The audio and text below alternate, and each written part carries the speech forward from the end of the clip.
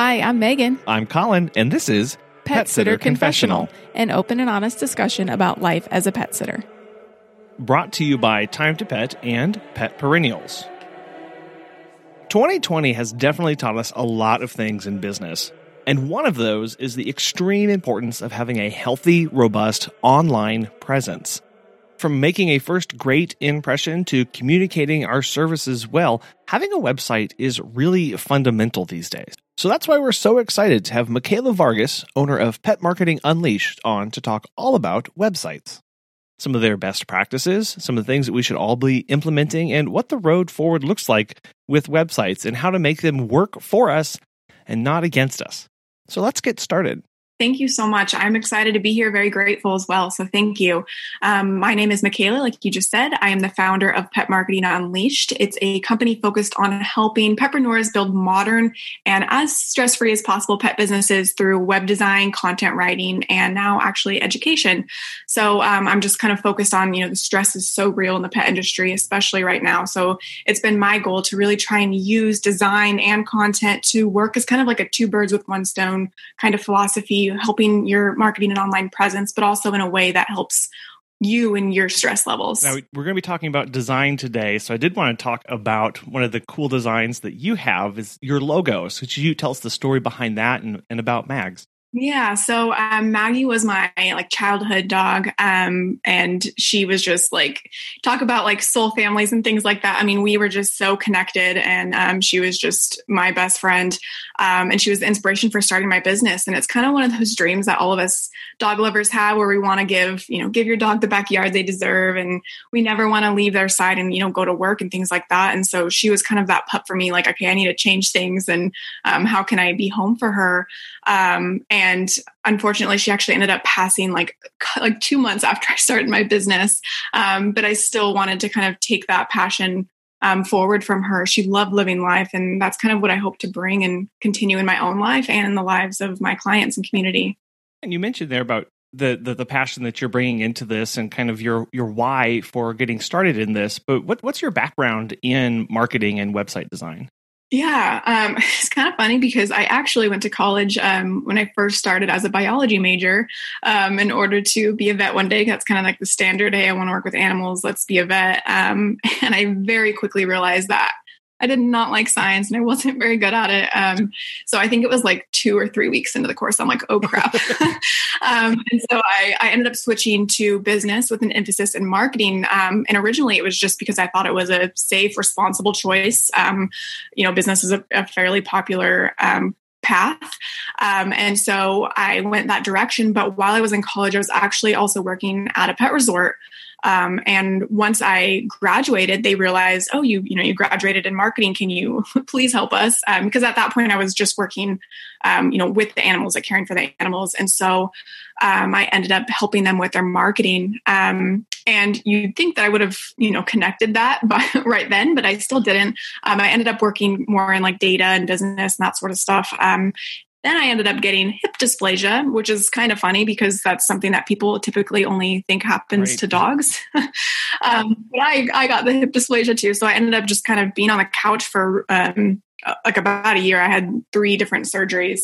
And at that point, when considering going back, I was like, I just don't want to do this. How can I, create something? I never thought I was the entrepreneur type just because you think that, you need to invest a whole bunch of money and go into debt and take out a loan and all this stuff that I just didn't think that I would ever want to do. And I thought that was the only path to entrepreneurship. But then when I was, working with the pet resort and I realized how much I loved it. And then they also had me do their website for them. At that point, I had just been doing social media and things like that. And then I did their website and I'm like, this is seriously so fun. I was like, why not bring together my education and then my skills with my love for animals, and it kind of just grew from there organically. Oh, that's really cool. I mean, not necessarily the hip dysplasia. That's not cool. But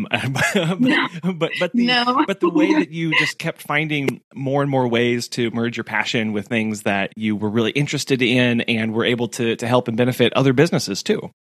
Absolutely. Yeah. I mean, it was kind of I thought I was not going to be able to work with animals because I thought for some reason, the only path to do that was, the most common or whatever is to be a veterinarian. So it was nice to be able to come back to that and create something a little bit more unique. Sure. Now, thinking back about since you started doing that, and one of the things that I know about the websites and internet is that things are constantly changing. So what's been one of the biggest changes as far as website practices or best practices that you've seen? Yeah, there's kind of a decent amount there. I think it used to really just be a place to kind of showcase your own service, like, hey, this is what I do, just to kind of let people know that your business exists. It was very information and text heavy, and now it's way more than that. It's more about connecting and resonating with potential clients, but it's also a way to really streamline and scale your business, which is super awesome. It can do a lot to work for you, and I think kind of taking advantage of the power of that is what's really changed over the years. Kind of, as you mentioned, the shift from just displaying information to actually making it do work for your business. Absolutely. And making sure you're reaching out to the right people and not just, pet owners in San Diego, for example. It's really a lot more than that. One of the things that I see an awful lot with pet businesses specifically is they don't have a website and they just think that a Facebook page is enough. And it's actually a replacement for a website. What are your thoughts on that? No, don't do that.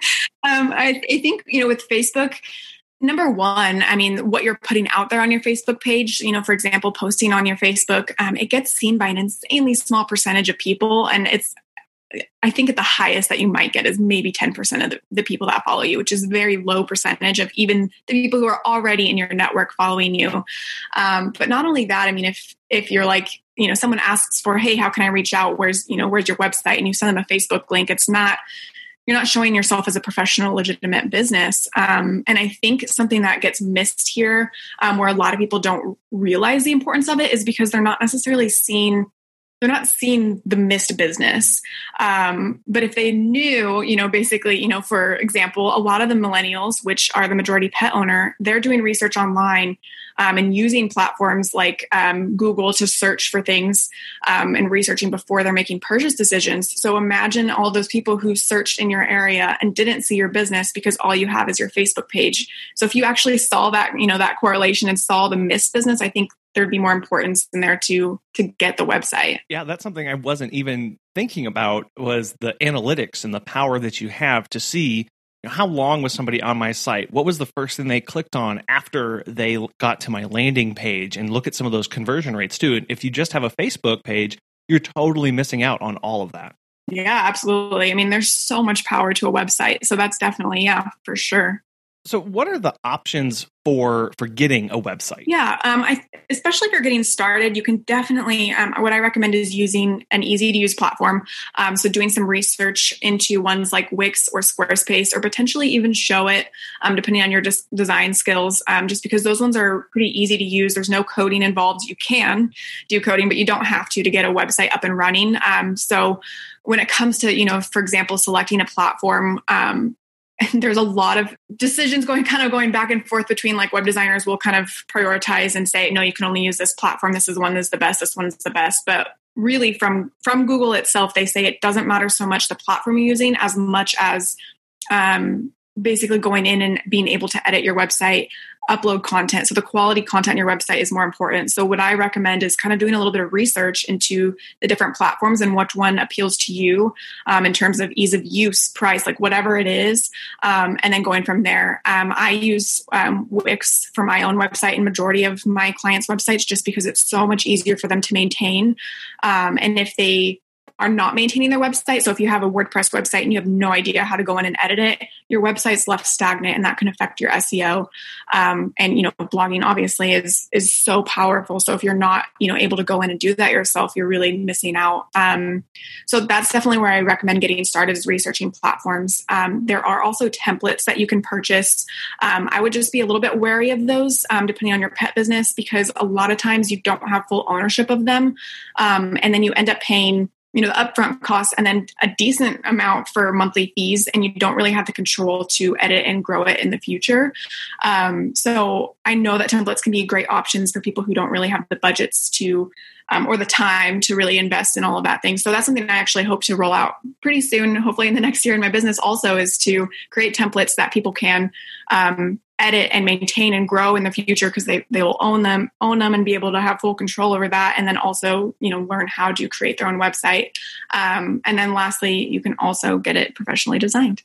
Now, those templates, that was something that I was thinking as you were saying that. So you buy this template, but who's to say that it's going to be supported down the road, or what kind of features they are going to roll out if new practices come out, or maybe you want to change it a little bit. So glad you said to be careful, or at least cautious of what you're bringing into and what you're basing your entire website on.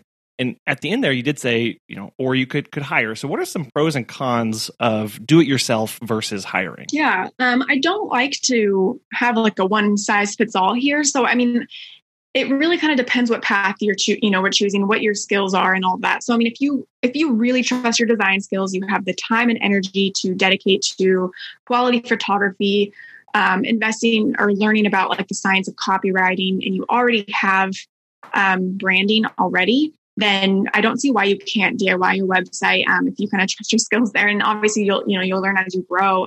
But there are also plenty of reasons why hiring a designer can be extra helpful. We typically spend a lot of time researching and educating ourselves on best practices for, the pet industry specifically, but also just website best practices. We ourselves have a lot of practice. I mean, this is what we kind of do all day long. And then an outside perspective can really help so that you're focusing on your clients. Because a lot of times, for, pet business owners, especially when they come to me too, they will kind of just say, hey, I really like this color. I really like this, but it's not necessarily the colors or the organization, whatever it is about your website, branding, copywriting, all of it, it may not be what resonates with your clients, and it's just your personal preferences. So having the ability to kind of separate that is what a designer can really help you do, and kind of just get it done in less amount of time. If you don't have the design skills and you need to create it yourself, that takes a lot. It's going to take you a lot longer to get where you want to be. Whereas a designer can kind of come in and already know what could be best for you. Yeah, that's that. Do you have a desire to? Do you have time to? Do you have the skills to be able to do that? And just doing an honest assessment of that. And you mentioned of designers going to be able to know what things are going to work in that. And that was a question that just popped into my head here. Was when we talk about website design, many times we go after our own personal preferences and what we like to see. So when we're making a website, what kind of features of a website are gimmicky versus actually effective or important to have? Yeah. And that's, kind of along the same lines, is kind of finding that fine line between what resonates with you and what you want on your website versus what your, business and your audience would resonate with. Little things like, a lot of people like to use like stock photography that are more like, I don't know if you know what I'm talking about, but like it's like the Jack Russell with like the white background and things like that you might think are really cute that make you smile, but it can come off as very tacky, depending on what kind of business that you have. For example, if you're like a luxury or high level premier exclusive dog walker, you're not going to want those things on your website. So I think basically taking the time to understand the difference between what you want on your website versus what would be best practices is kind of finding that fine balance between those things and doing the research to understand what your clients are looking for. Yeah. Because, what that's about there is that's about trying to get the best first impression for the client that you want. So it sounds like you have to take that step back and go, when I'm working on my website, who is my ideal client and what kind of design is going to speak to them and is going to give the best possible impression? Absolutely. Yeah. I think it was something, and I could be butchering the number here, but I think it's like 50 milliseconds or something before people make judgments about your brand. And so if they're coming onto your website, you have a very quick time frame to reel the people in that you want to reel in. That's very daunting and scary. So what kind of things, or what kind of is there a science to that, to capturing attention on a website that's not icky or not? I guess what I'm trying to say here is like that's not abusive of somebody's attention, but is actually the best practices for capturing attention. Yeah, I mean, I don't think that there's kind of like a specific answer I can give here, just because it will depend on the business. Yeah. So really, what you could think about is where the eye follows on your website. So the eye will typically follow a Z format on your website. So it'll start in the top left, go all the way over to the right, and then kind of go, hopefully people can understand what I'm saying, go all the way to the right, top right corner, and then it goes down in that slant design like a Z. So that's kind of where the natural eye follows. So if you can kind of appeal to people at the top, that's typically why people have logos in the top left corner. And then over onto the right side, there's maybe a call to action like, hey, book now. And then they go down, and that's where you have your headline banner. So that's kind of why that's a mainstream thing too. That's where the natural eye follows. But in general, to kind of quickly capture audiences, I think my biggest advice there is to just realize again, kind of going back to who you want to serve, because the goal isn't to appeal to your whole community of pet owners. It's to appeal to your specific audience and demographic of who you want to work with, whether it's small dog owners, whether it's dogs with reactivity that you want to work with, senior pets, whatever it is. And then specifically putting that onto your website. So one of the first things they think is, wow, this person's speaking to me directly. Have you heard about Time to Pet? Dan from NYC Pooch has this to say. Time to Pet has been a total game changer for us. It's helped us streamline many aspects of our operation, from scheduling and communication to billing and customer management. We actually tested other pet sitting softwares in the past, but these other solutions were clunky and riddled with problems. Everything in Time to Pet has been so well thought out. It's intuitive, feature-rich, and it's always improving. If you are looking for new pet sitting software for your business, give Time to Pet a try. As a listener of Pet Sitter Confessional, you'll get 50% off your first 3 months when you sign up at timetopet.com/confessional. How do you do that kind of research? Maybe you've decided who your client is. How do you go about deciding what's going to appeal to them in a website design? Yeah, there's so many different ways that you can really go about doing this. One of the easiest ways, especially if you're already an established business, is going about actually communicating with them and asking them what they want to see. So surveying your audience can really give you a lot of really good feedback and a lot of themes for what they want to see. And then also just researching little things like the color of the science of colors. So what kind of feelings do you want them to feel when they come on your website? Is it trust? That typically would be more of like a blue color. So kind of going into the science of color, I think is kind of like the first step, because I think that's the one that really gets people thinking. And it's kind of interesting to kind of learn, all of these kind of things like, whoa, I didn't realize that there's this huge science behind color, the color psychology, and what people will feel when coming across your website. So, and it really goes down into specifics like that, whether it's color, whether it's copy. So what language are they using? And can you use that in your website? Things like that. I hope that answers your question. It does. It touches on all of these little facets that once you've decided on who your client is and what kind of feelings you want them to have when they visit your website, or what kind of feelings they may have when they're trying to come to your website, and matching the colors to meet those and guide them through your booking experience, or however you're wanting to have them leave you, so that they have a good experience and you grab their attention. Absolutely. You mentioned it a little bit earlier about the changing of websites from just displaying information to actually doing work for your business. So how does having a website save me time? And that's a great question, because that's something that's my big focus in my business, again, is figuring out how to not only have a great website, but how can we get it to do work for you? And when done properly, it can really do a lot for you. It's almost like having your own sidekick, your own marketer, your own assistant. So when done properly, again, what it can do is weed out clients you don't want to work with, which is really nice. And that's kind of where I talk about finding a specific niche, who do you want to work with specifically? So your website can weed out those clients that aren't the right fit, aren't in the right demographic, maybe aren't in the right zip code for you. You can answer frequently asked questions that potential clients may have, as well as current clients. You can outline your booking process in order to avoid kind of back and forth email communication. You can get people set up in your system while you're sleeping or out on a dog walk. And you can also market your business, whether that's through blogging or articles, all sorts of things that you can do for your website. Again, it's the things are going on in the background while you're not having to attend to them. And they're able to sometimes kind of take care of themselves and find what they need without having to grab your attention. Right. And walking them through the process and the way that you want them to go through your website is key to making that happen. What's a good way to guide a client through that process? Yeah, so I think what could get you started in this process and this method of doing it is kind of write down your client process. So in an ideal world, what would it look like? Where would it start? Would it start with them booking in a service with you immediately? Or does it start with booking a meet and greet? Does it start with creating an account or just calling you? Like, what does it look like from there? What you do is just basically, okay, how can we make this easier on the website? How can we walk them through the steps of this and getting things as automated as possible? Once you outline everything that's included in what you do from your client process from the beginning to end, from there you can begin to optimize it. So for example, something that takes a lot of times for people is they email back and forth, hey, can we set up a call? Are you available this day? No, I'm available, and going back and forth. So something you can do there is if you don't already have, a CRM or something like that, is get something like Calendly.com. It's free.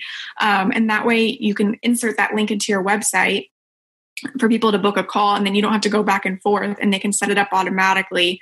So on your calendar, oh, look, I got, 3 calls tomorrow for potential new clients. So basically taking that long list, optimizing it. And then on your website, you're outlining them through the process of how you want them to go. So you can do this through, for example, a booking process page, which I really love for that I do on client designs, is basically saying, hey, step 1, step 2, step 3 with the links so they know exactly what they need to do and what it's like to work with you. Do they even want to go through this process? Because if they do, then they're probably going to be really good clients and they're already kind of they've dedicated and invested already their time into, okay, this is what I want to do. This is where, the next steps I'm going to take. The client gets to decide if they want to work with you. So remembering that this can all be a filtering process on both sides. Like this, as you clearly lay out these steps, some people are going to look at that and go, oh, there's 3 steps to this, or let me go do something else. You might not want to work with that person, right? You want to make it as clear and straightforward as possible, so that when people are contacting you, they're actually, people that you want to be working with. Right. And that just kind of reminded me too, something I wanted to add is realizing, because I think a lot of times this can scare people. They're like, well, no, I want all the people reaching out to me. But at the same time, in order for your business to grow in the way that you want it to grow, and for you to be happy and fulfilled in your business, you're going to want to work with a specific client. I think that's something I try to, drill at home a lot is, you don't want to work with every single pet owner in your community because number 1, you're not going to get them anyway. Number 2, the pet industry is very saturated. There are hundreds and hundreds of dog walkers just in San Diego. So basically what you would want to do is find the people you want to work with and separate yourself so that you are, an elevated experience for a specific audience. And when you bring all of these components together, the website, the colors, the layout, the process, it's an easier way to get those people booking with you. Exactly. And I mean, that's kind of like the fine line too between selecting, figuring out your branding and how it's way more than, just a logo. And then combining that with website best practices to kind of really reel in the people you want to work with and make your, website be everything to, it's like a central hub for everything in your business. Earlier, you said the word copywriting, and we have to differentiate that from the other copywriting. What are you talking about with copy and copywriting with websites? Yeah, so copy is essentially the text on your website, but its purpose, and this is what separates it from maybe like content writing in general. If you're just writing content for your business, that's one thing. The difference with copy is that its purpose is to strategically guide your clients where you want them to go, or to kind of help them go through the purchase decision. So it's like the selling copy, for lack of a better word. So how are you strategically getting them, reeling them in and making them want to work with you? And I really think it's honestly a very underrated portion of your website. It's easy to, love the design aspect because, it's fun to, pick out colors or add photos to your website. But I think copywriting is such a missed component for a lot of people. And I don't think the value is, people don't see the value of it just because, it's like, oh, well, why can't I just say, hey, I'm a dog walker in San Diego and kind of just run with it. But there's really a lot to copy that's very, very, very valuable for SEO, for resonating, for really everything. Now you talk about that key step to converting into a sale or a booking. I feel like you could have the best designed, laid out website in the world, But if you don't have, you've got to fill it with words, right? You've got to fill it and talk about yourself and tell about your services and those kind of things. And that's where it sounds like this really plays in, is these thoughts of how people are going to book with you and their perceptions of you and the attention that they have on your website really boils down to what you have there and how well and the kind of process that it's been written through. Right. Absolutely. And I mean, that's something too. I mean, there's so much to copywriting that would be like a whole separate episode, but something, really quickly that I just thought of too, when we are talking about resonating with your audience, and a really quick tip for everybody listening is when you have your copywriting on your website, so if it's on your main banner or even on your about page, is to make sure that you're speaking to your audience, so that your text basically on your website shouldn't be like, we offer this, we're the best, this, whatever it is. Stop using the word we or I and use the word you, so that you're speaking directly to them, so they feel like, oh my gosh, they're, speaking to me. This is exactly who I want to be working with. What a little shift, but such a huge difference in the perception of the relationship between you and your client, or absolutely the potential client, right? When you shift that of like, we're up here in our little tower, come to us, versus I'm having a conversation with you right now about your needs. That's a much deeper connection and draws that attention and keeps them there longer. Yep, absolutely. And just another way to differentiate yourself too, because like we just talked about, there are dog walkers and pet sitters everywhere. And if you're going to websites and they're all just saying, hey, we're the best, premier dog walking in San Diego and premier, whatever it is. Yeah, they get what service you offer. They know that you offer dog walking, but how are you different, and how are you going to help them in whatever pain points or experiences they're having? Earlier, you alluded to some of the stats and the kind of people and clients that are searching for websites. Dive into that a little bit more and talk about the importance of having a website and how it helps people find us. Yeah. This kind of just goes back to when we talked about the millennial as the majority pet owner. The first thing they like to do when, potentially purchasing or booking services is they do research online. So if you are not there, you're not even going to show up as a possibility.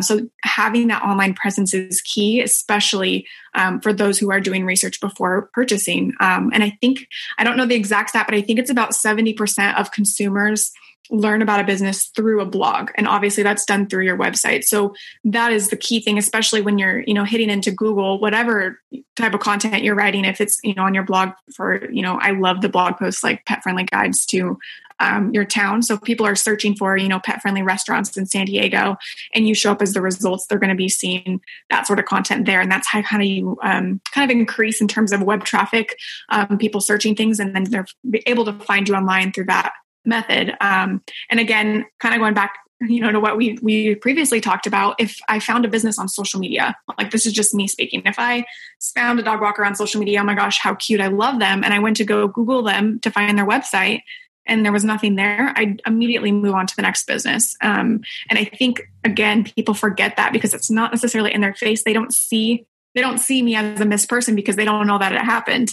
But there's a lot going on behind the scenes where you're losing out on business if you don't have that online presence there. I do the exact same thing of, oh, great, look, somebody's here. Look what they're offering. Go, search them on Google. No website. Okay, next person, because I'm looking for a lot more there. You mentioned earlier about the professionalism, the dedication, all these kind of things go into that. And the website just allows for a much greater display of information and personalization that you can't find on a Facebook page. And so it really kind of cuts that experience out.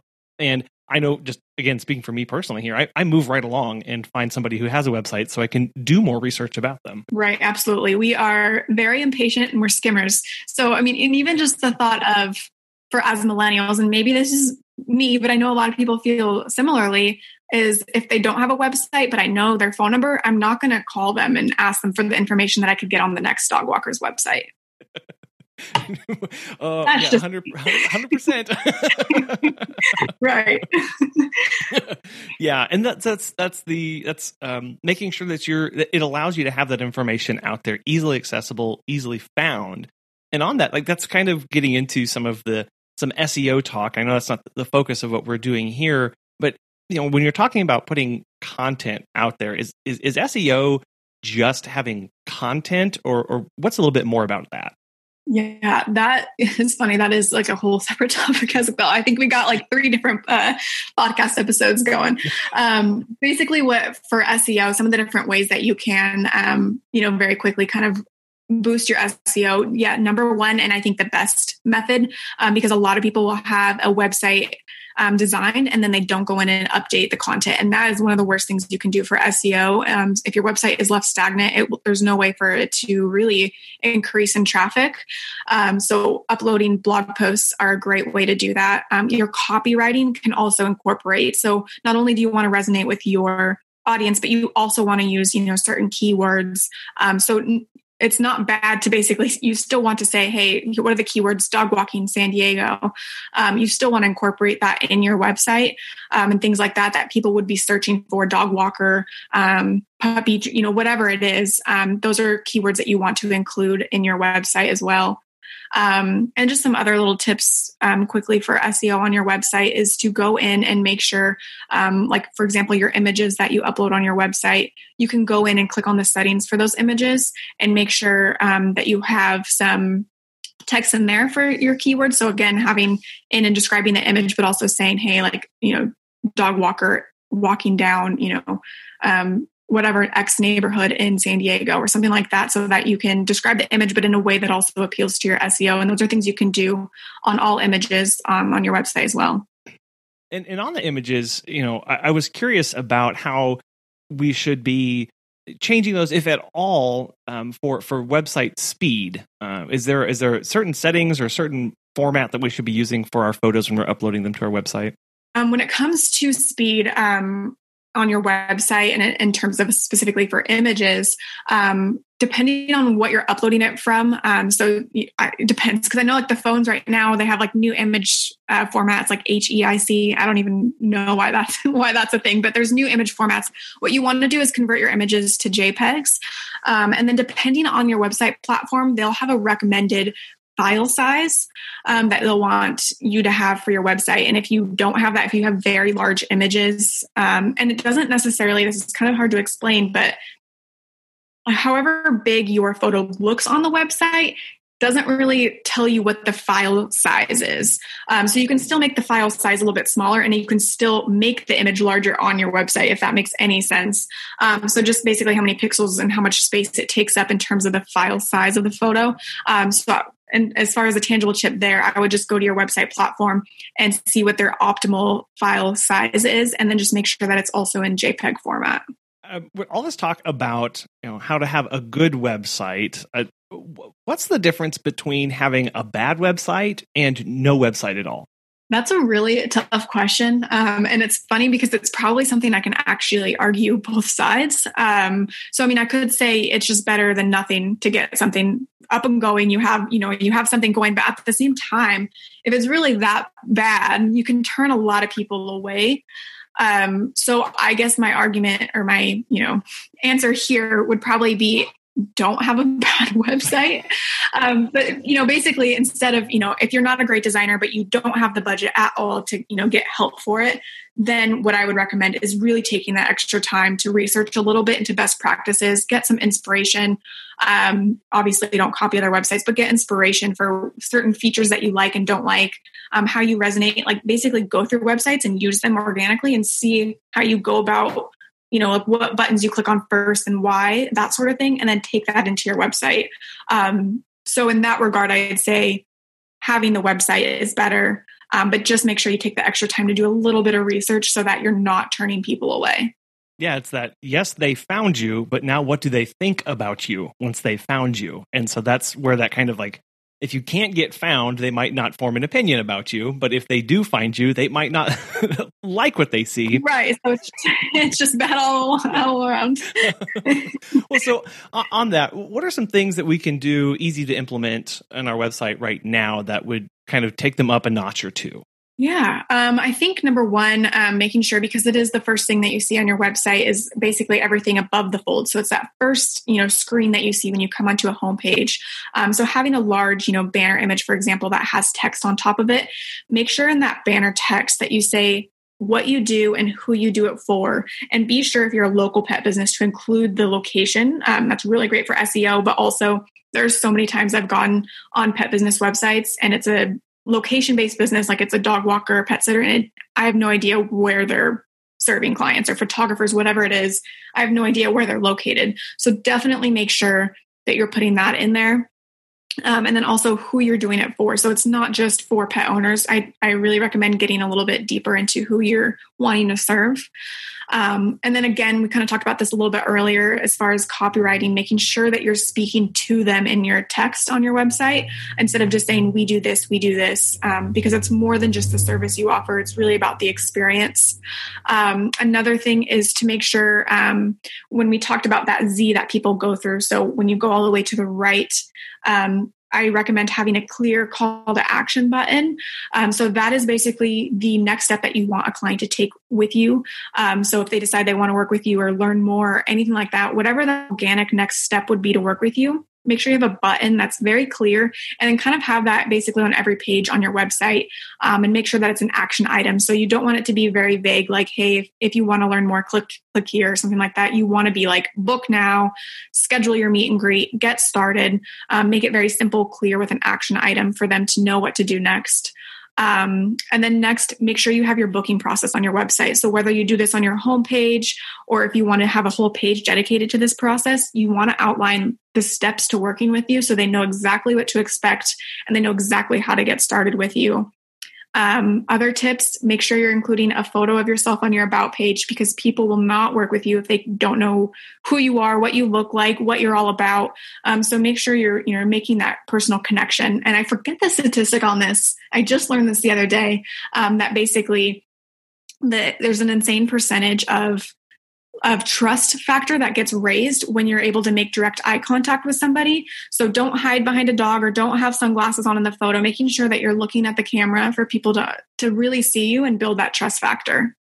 And that's huge in this industry when you're going into people's homes, taking care of, members of their family and, having a lot of responsibility in somebody's life, being able to just see somebody's eyes, because that's part of, we do that whether we mean to or not. We determine, does this person look trustworthy to me? And would I be willing to let this person in my home to take care of my dog? Like, all of that happens, as you mentioned earlier, in a really fast amount of time. And so just it's uncomfortable because many of us, I have a face for podcasting, so it's hard to put the face out there on the website. But they're going to see you eventually, right? You're going to go do a meet and greet. You're going to run into them at some point.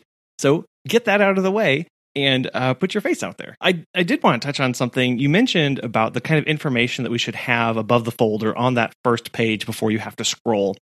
I know something that I struggle with on our websites is the balancing a desktop experience versus a mobile experience.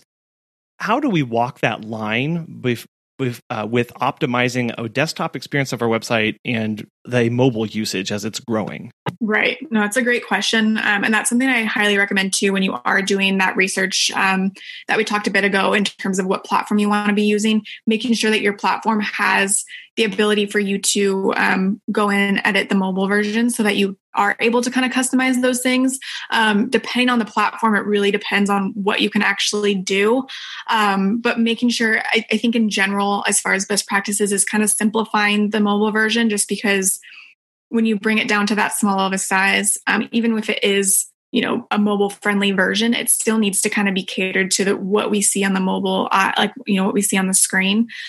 So just making sure that you're simplifying it. I think while there are more phone or like mobile views on websites, so people are typically looking at your website from their phone, a lot of times when they are actually making the purchase decisions, especially for something that's a service that's a little bit more involved, they will go over to desktop.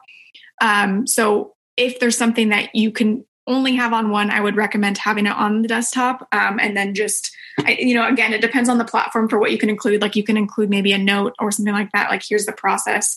But as much as you can include on mobile version, I would recommend doing so. I hope that answers the question, because it really depends on the platform for what you can really do with it. Right. Yeah, no, it does. Because I know, and as you mentioned, like that goes back to if you're going to go with a DIY, really doing that research, because some platforms, they automatically try and adapt everything to a mobile version, and you can't really change much about that. And if you change something there, it may also change it on the desktop side too. So it really is about knowing, okay, like what do I have control over? What do I don't? And at least trying to view it on mobile, if you have that ability with whoever you're hosting or whoever you're running your website through, to get an idea of what that experience is like as well. Right. Absolutely. Yeah. And that's something too, while it can be a little bit more annoying, for example, on the Wix platform, because, for example, okay, so with Squarespace, for example, it's essentially automated. So you can see exactly what it looks like. And there's not as much you can do with the mobile customization on Squarespace. But with Wix, you have a lot of room for customization, not as much as desktop. But you also need to take the time, basically, if you are making, large edits to your website on desktop in Wix, you will need to go and make sure it looks okay on mobile, because it can kind of get all funky and messed up before you publish your changes. So again, while that is an added step, it could be really beneficial because you have the ability to really kind of move things around and optimize it for mobile before publishing. So we have colors, we have branding. What are some best ways we can incorporate those into our website? Yeah. So I feel like it's really easy to say, obviously, include your branding colors, your fonts, and your logo, and keep all of it consistent. We kind of get that. But I think it really goes a lot deeper than that, and realize that the feelings you want your clients to feel, what you want to do is get to know the language they use when they're searching for your business, for example.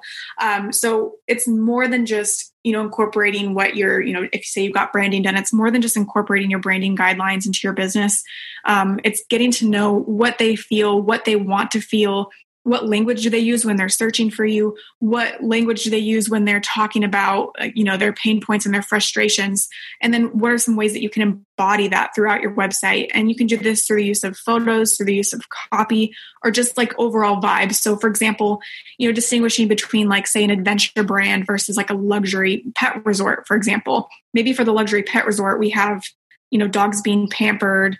As far as photos, we have a lot of white space. It's very clean and it feels very high level. Whereas the adventure brand, we have a lot more outdoor photos and maybe some more kind of rough in it. We can have more color and adventure, that sort of vibe going through it. So again, it's more than just colors, fonts, logo. It's also the feelings. It's the overall vibe. It's the language we use to really encapsulate all that your brand is.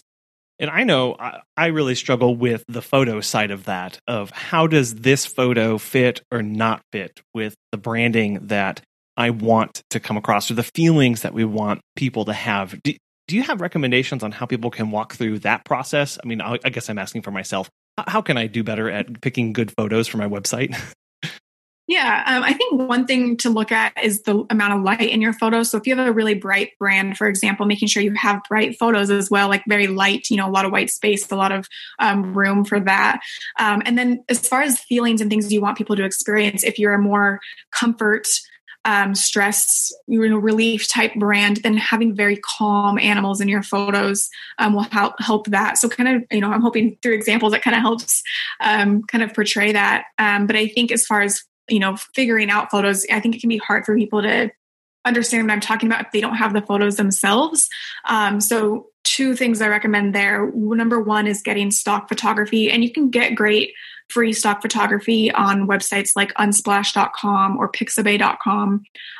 But, my recommendation for that, again, isn't just to search for dog or cat, but really try and figure out if you are that outdoorsy brand, selecting ones that are more like dog on a hike or dog in mountains or dog in mud or whatever it is, to kind of take the extra step to find photos that not only encapsulate those feelings, but maybe incorporate some of the colors. So if your color's a blue and then the dog's wearing a blue collar, things like that can really, the extra 5 minutes it takes to find photos like that, it really can make a huge difference. And if you do have the ability to invest in brand photography, I highly, highly recommend that. And I think that can, as a designer, when clients come to me and they already have branded photography, I'm like, oh, right, this is going to be an easy design, because it seriously makes such a huge difference. That basic level there of just thinking about what kind of services do you offer, and then what kind of photos reflect that and the feelings that you want a customer to have. I love that example of if you have a big adventure hike based into based business and all of your photos are dogs sleeping on couches and in white linen rooms, doesn't exactly evoke what you want customers to perceive that your business does.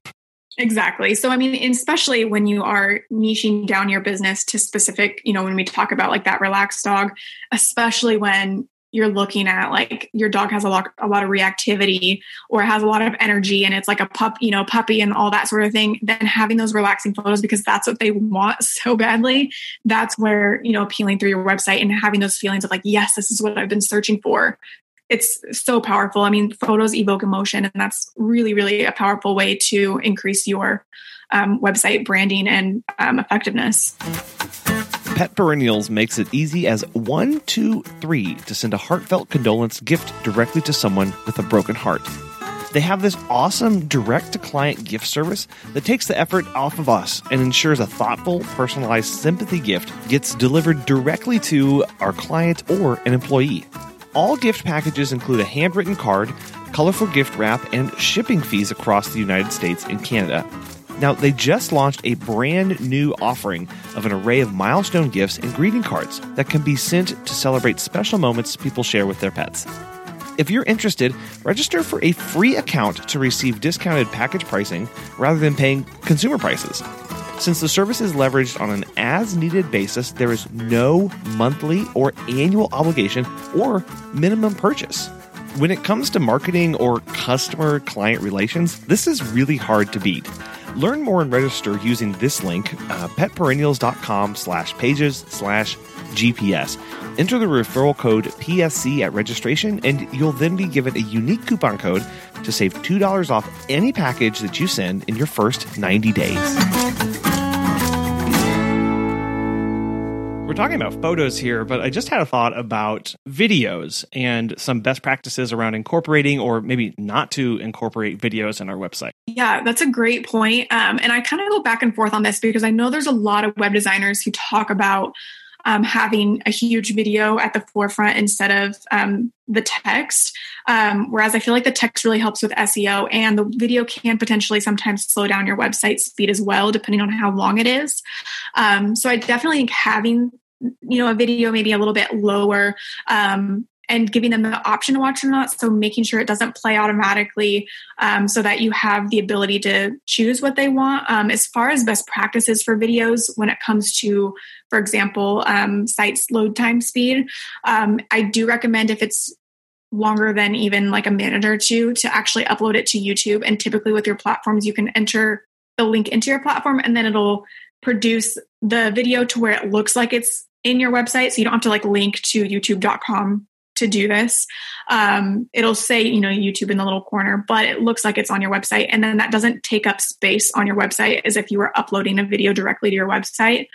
I definitely think videos are something that's really increasing, especially on social media and things like that.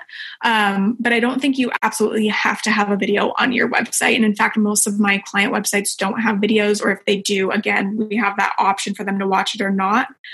Because as you're realizing who your audience is, certain people like to watch videos on websites or not, because a lot of times when we're scrolling on social media, we don't want a huge, loud video popping up on our, screens, especially, similar to social media. A lot of times I think it's a majority of people are listening to stories, are not listening to stories. They just want the captions on the stories, because they don't want that loud noise, coming in and all that sort of stuff. So just kind of realizing who your audience is and if they want to hear from you, or giving them the options so that they're not forced to watch the video. Yeah, because sometimes it can be hard to tell what exactly is this video going to tell me. And if I'm a new client coming to a website, I may see, you've got a 2-minute video here.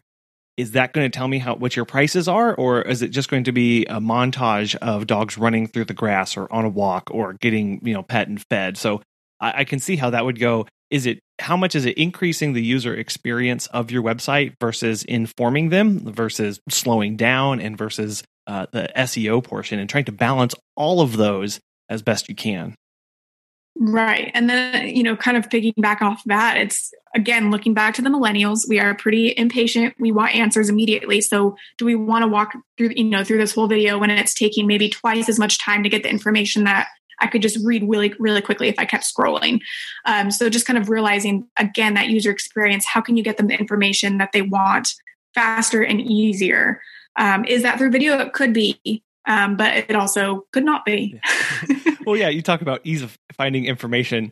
I know for me, many times when I'm doing quick research, I'll land on a web page and I'll hit Command F because we use a Mac, or Control F, and just try and find a keyword on that website to see if it's there. And if it's not, I may hunt around for just a little bit more. And then I'm jumping out. I'm going somewhere else to try and find what I'm looking for. Absolutely. Yeah, I do that same thing too. And that's something I obviously not necessarily specific to websites, but for blogging, that's something I definitely recommend is breaking up your blog posts and giving them the answer they want. While in an ideal world, we want people to read every single word of our blog post because it's that good. Really, they're for the most part looking for a very specific answer. So if you allow them, by bolding certain words or underlining or having subheaders and things like that, they'll be able to go exactly where they need to go and get the answer and be very grateful to your business rather than being like, I can't read through all of this. I'm going to the next website. I will say, I think recipes have the most egregious against this, where you're like, how do I make pasta? And you find that the first hits are someone were like, well, in high school, I went to Tuscany. And you're like, no, never mind. Move on. Right. Yeah. It's so funny. I think the same thing too. And I think a lot of it is for SEO as well, why they really do that. But yeah. And it's especially when you're clicking away from like all the ads and it takes forever to load because there's so much on their websites. That's something that's super annoying. But typically they have still that little button that says jump to recipe. Yeah. And then you can just go immediately down. So you're still kind of directing them. You're still like, all right, thanks, whoever this blogger is. Thank you so much because I got to the website quickly still because you told me I could. Mm-hmm. Yeah. So that's saying it's not that if you want to tell those stories, if you want to have that information there, you can just make it accessible and easier for people to skip it if they don't necessarily want to read through all of that. So thinking about what's going on right now in the world of website design and internet technologies, what's got you really excited? Yeah, I think kind of just going back to what your website could be used for. I think, as we see, social media and marketing in general kind of evolving, it's really coming down to connections and engagement and community.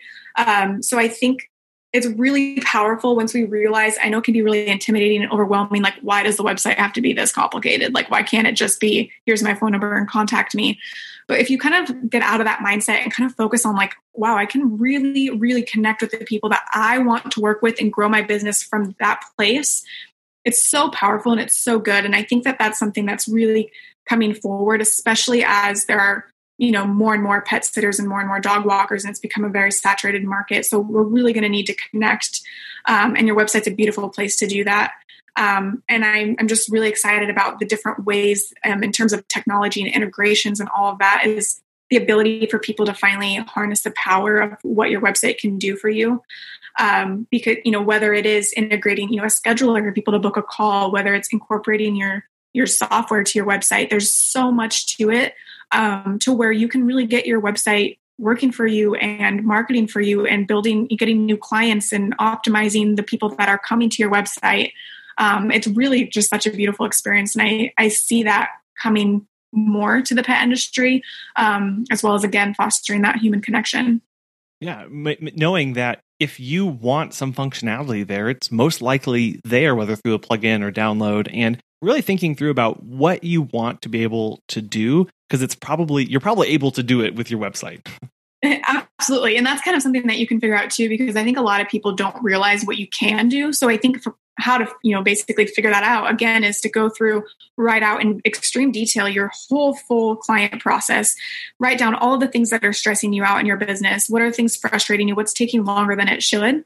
And then from there, just doing research, like, can I book calls on, online, and then figuring out, oh yeah, okay, I'm going to go to Calendly.com, put a link on my website for people to schedule a call if they want to schedule a call with me. So there's little things like that. I'm going to answer questions that people ask me all the time in the form of a blog post. Like, there's so many things that you can do to help you save time and optimize your website. Yeah, and I think right now we did get a question from one of our Patreon members, Jennifer, about the topic of websites and website design. And one of her questions pertains to kind of what we're talking about right now. So she asked about, what are ways, if one of my goals for my website is to drive sales, right, and to get bookings, what are some good things that I should be doing to get sales out of my website? Yeah, that's a good question. I think, and this kind of goes backwards and probably isn't the clearest answer that she would want. And it's the same thing I will argue as well with social media and all sorts of marketing platforms is honestly providing value to them. If you provide such an extreme amount of value to them, basically for free, from there, they're going to be essentially convinced to work with you. So it's not just, of course, there are little things you can do, like having that clear call to action button, like book now, will increase conversions because of the fact that it's on there. But it's more than that, because you can't just have a website and all it says is book now, and then, they're not going to be convinced. So while you can incorporate little things like having those clear call to action buttons, I think what it really comes down to is providing value and providing connection with them first. Especially for the pet industry, because it's so based on trust and that connection, because they're not just going to trust anybody to, watch their dog for them. So I think really what it boils down to is connecting with them, building the trust factor, providing value. And it's something that I like, especially for like dog trainers, for example. A lot of them are very hesitant to give away training advice for free. But essentially, the more value you can give away for free, the more in return they're going to be like, well, if they're giving this information away for free, I can only imagine what they could do for my dog in a one-to-one setting. Mm-hmm. And that's kind of the same thing I want to put out there for all types of pet businesses. So providing as much value as possible without the actual service, obviously. And then from there, you can kind of build that trust, and people are going to be more likely to commit. Yeah, as you were talking, I was envisioning the same thing of just a white website with a big red button in the middle that says book now. And and what we're trying to do is we're trying to go from the client. Somebody saw that, they would go, why would I book now? What you're saying is build content, put out information, solve needs around that button, so that when it comes time to click, instead of asking why would I, they ask, why wouldn't I? Why wouldn't I book with this person? Look at all that they've done. I know them. I know they know what they are talking about. This is the only option that I should be going with. Exactly. And something I want to add to, especially when you say that's the only option, that I really recommend for a lot of pet care providers, even if you're already established, you can still start to do these things, is to really figure out how you can separate yourself from the industry, especially since there are so many pet care providers out there. So I recommend, don't be afraid to be bold, take chances, niche down, and be personal. So if you've been really, or like if you have a certain type of animal that you love working with, like if you love working with older dogs or dogs with diabetes or whatever it is, the fact that you're able to pull that into your website and say, for example, there's a pet owner, say I have a dog with diabetes and I'm worried because I need a dog walker or a pet sitter for a vacation that's coming up, and I need to find somebody I can trust that knows how to handle diabetes.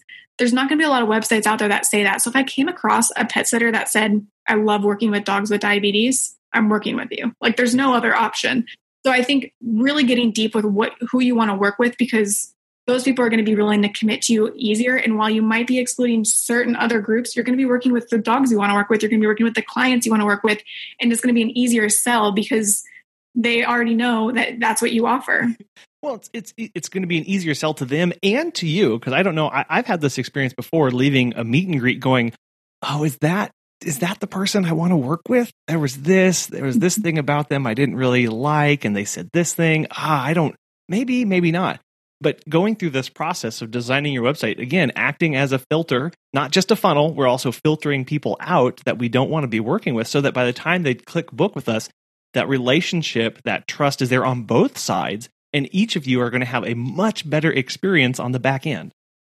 Oh, absolutely. I mean, it's even like less distrusting questions. It's more loyalty. They're not going to be, selecting other pet businesses depending on who has the, best deal right now. Or, it's going to be about loyalty, and it's going to be an easier sell. It's going to be easier on you, easier on them, easier on the dog.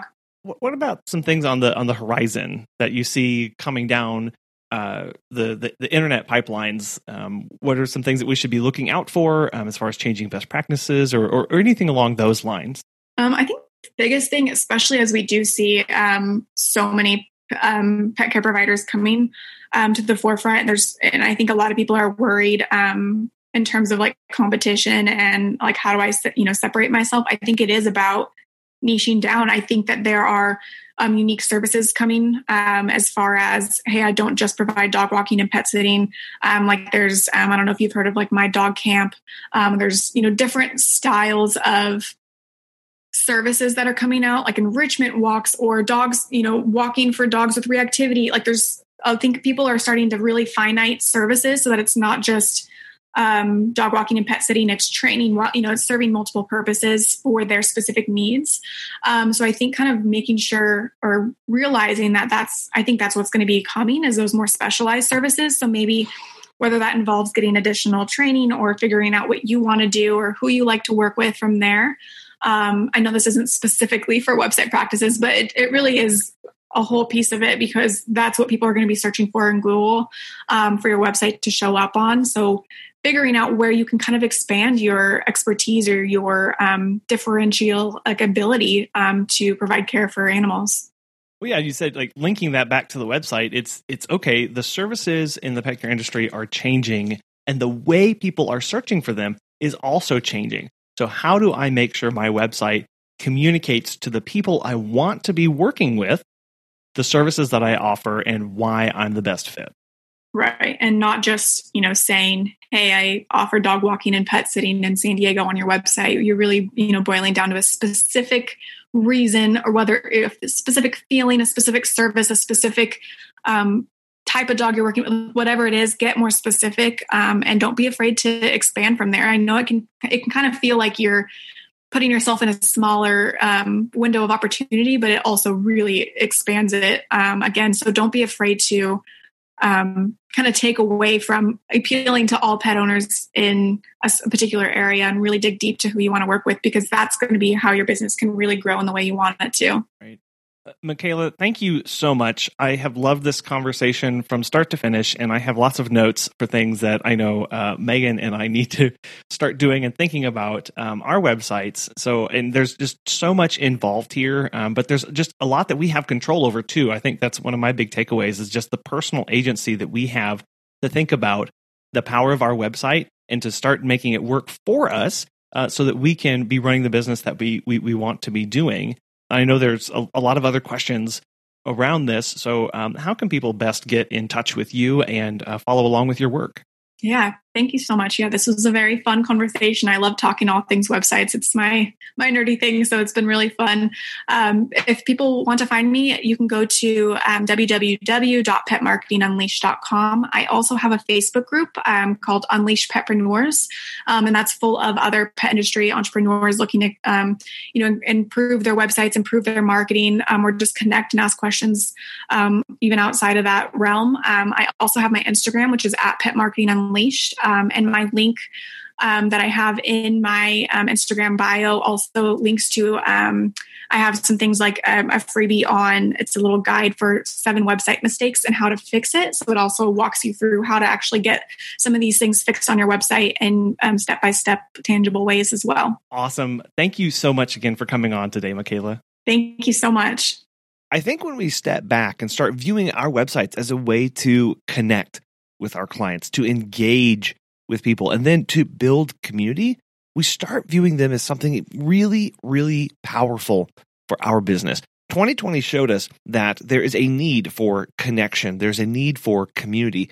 And as interesting as it may sound, our websites can help give that to our community, to our clients, and bring that and make that a part of our business. Viewing our websites as nearly a posting board for information, hours of operation, and for prices is one thing to do. But to take it to that next step, to really start engaging with our clients, we need to take into some consideration of who our clients are, what kind of colors speak to them, and how they are going to navigate it. I know that's really hard for me because I know how I use websites, and that's not necessarily how my clients use them, though. And that's really important for us to remember as we move forward. And as the years continue to change and as technologies change as well. We really want to thank our sponsors for this week's episode, Timed Pet and Pet Perennials. Check out the links in the show notes to get access to those discount codes. We also want to thank you for listening to our episodes, for sharing, for commenting, for engaging, and help being a part of the conversation that everybody needs these days. Again, thank you so much for listening, and we'll be back again next week.